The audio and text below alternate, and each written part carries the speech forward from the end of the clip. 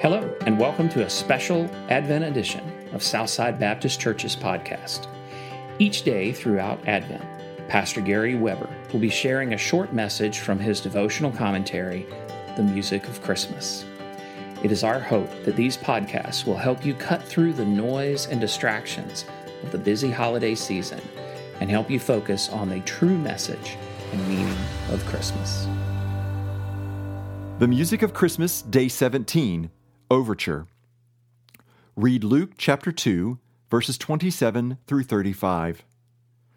Behold, this child is appointed for the fall and rise of many in Israel, and for a sign that is opposed, and a sword will pierce through your own soul also, so that thoughts of many hearts may be revealed. Simeon. After waiting a lifetime for this moment, Simeon took the infant Jesus into his arms and burst into a song of praise. Lord, now you are letting your servant depart in peace. God had been gracious to Simeon. His long wait was finally over. For my eyes have seen your salvation, he declared. And that salvation was for all people, as a light for revelation to the Gentiles, and for glory to your people Israel. Again, Simeon saw in Jesus what his own followers would later have difficulty accepting. Jesus was the Savior of Israel and the entire world.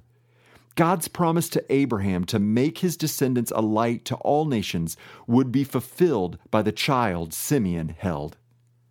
Mary and Joseph had only come to fulfill the law's requirements concerning their firstborn son. They left overwhelmed, for they had not imagined a prophetic encounter that day. Of course, it wasn't their first. Both had encountered heavenly messengers and moments, and then an elderly priest said things that could not have been known apart from divine revelation. God reassured Mary and Joseph as he prepared them for what would come. Behold, Simeon said, this child is appointed for the fall and rise of many in Israel, and for a sign that is opposed. And a sword will pierce through your own soul also, so that the thoughts from many hearts may be revealed.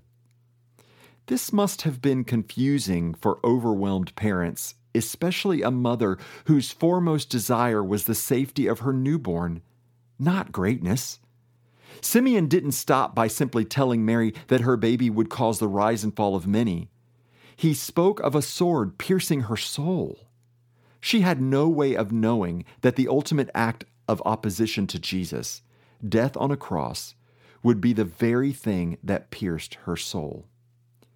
The small child in Simeon's hands would one day be tried by the chief priest, stand condemned before Pontius Pilate, be mocked by King Herod, and then hung on a Roman cross between two criminals. Mary would be there too. Standing at the front of his cross, she would hear Jesus tell John to look after her. She would see soldiers gambling for his clothes. She would hear him cry out, "I thirst," and ask if God had forsaken him. She would watch him die, soldiers piercing his side until blood and water flowed. And then she would hold her son, once again wrapping him in cloth. But this time, she laid her baby boy in a tomb, a pain sharper than any sword piercing through her, body and soul, every step of the way. It is said that there is no grief like that of a parent losing a child. It defies the natural order. Children should bury their parents, not the other way around. Parents who have lost a child can imagine what Mary felt that day, something Mary's younger self could not yet process as she stood before Simeon. The crucifixion, death, and resurrection of Jesus really isn't part of our normal Christmas festivities. Though we know Good Friday is coming, it's a healthy distance away.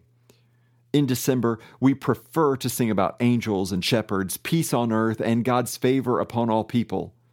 The reality is that apart from Jesus' death, none of those promises could have been fulfilled. Christmas forgets what Easter always remembers. As you prepare to celebrate Jesus' birth, take time to allow his death to pierce your own soul.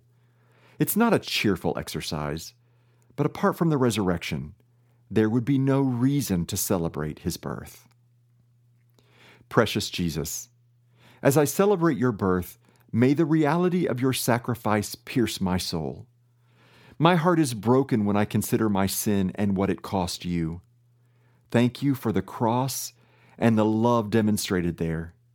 As the world celebrates your birthday, may we never forget that you were born to die. Amen. Thanks for listening to today's podcast. If you find this podcast helpful, please take a moment to share it with others.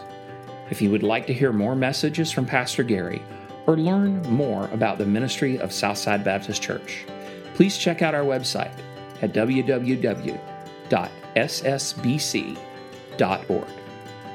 Grace and peace be with you.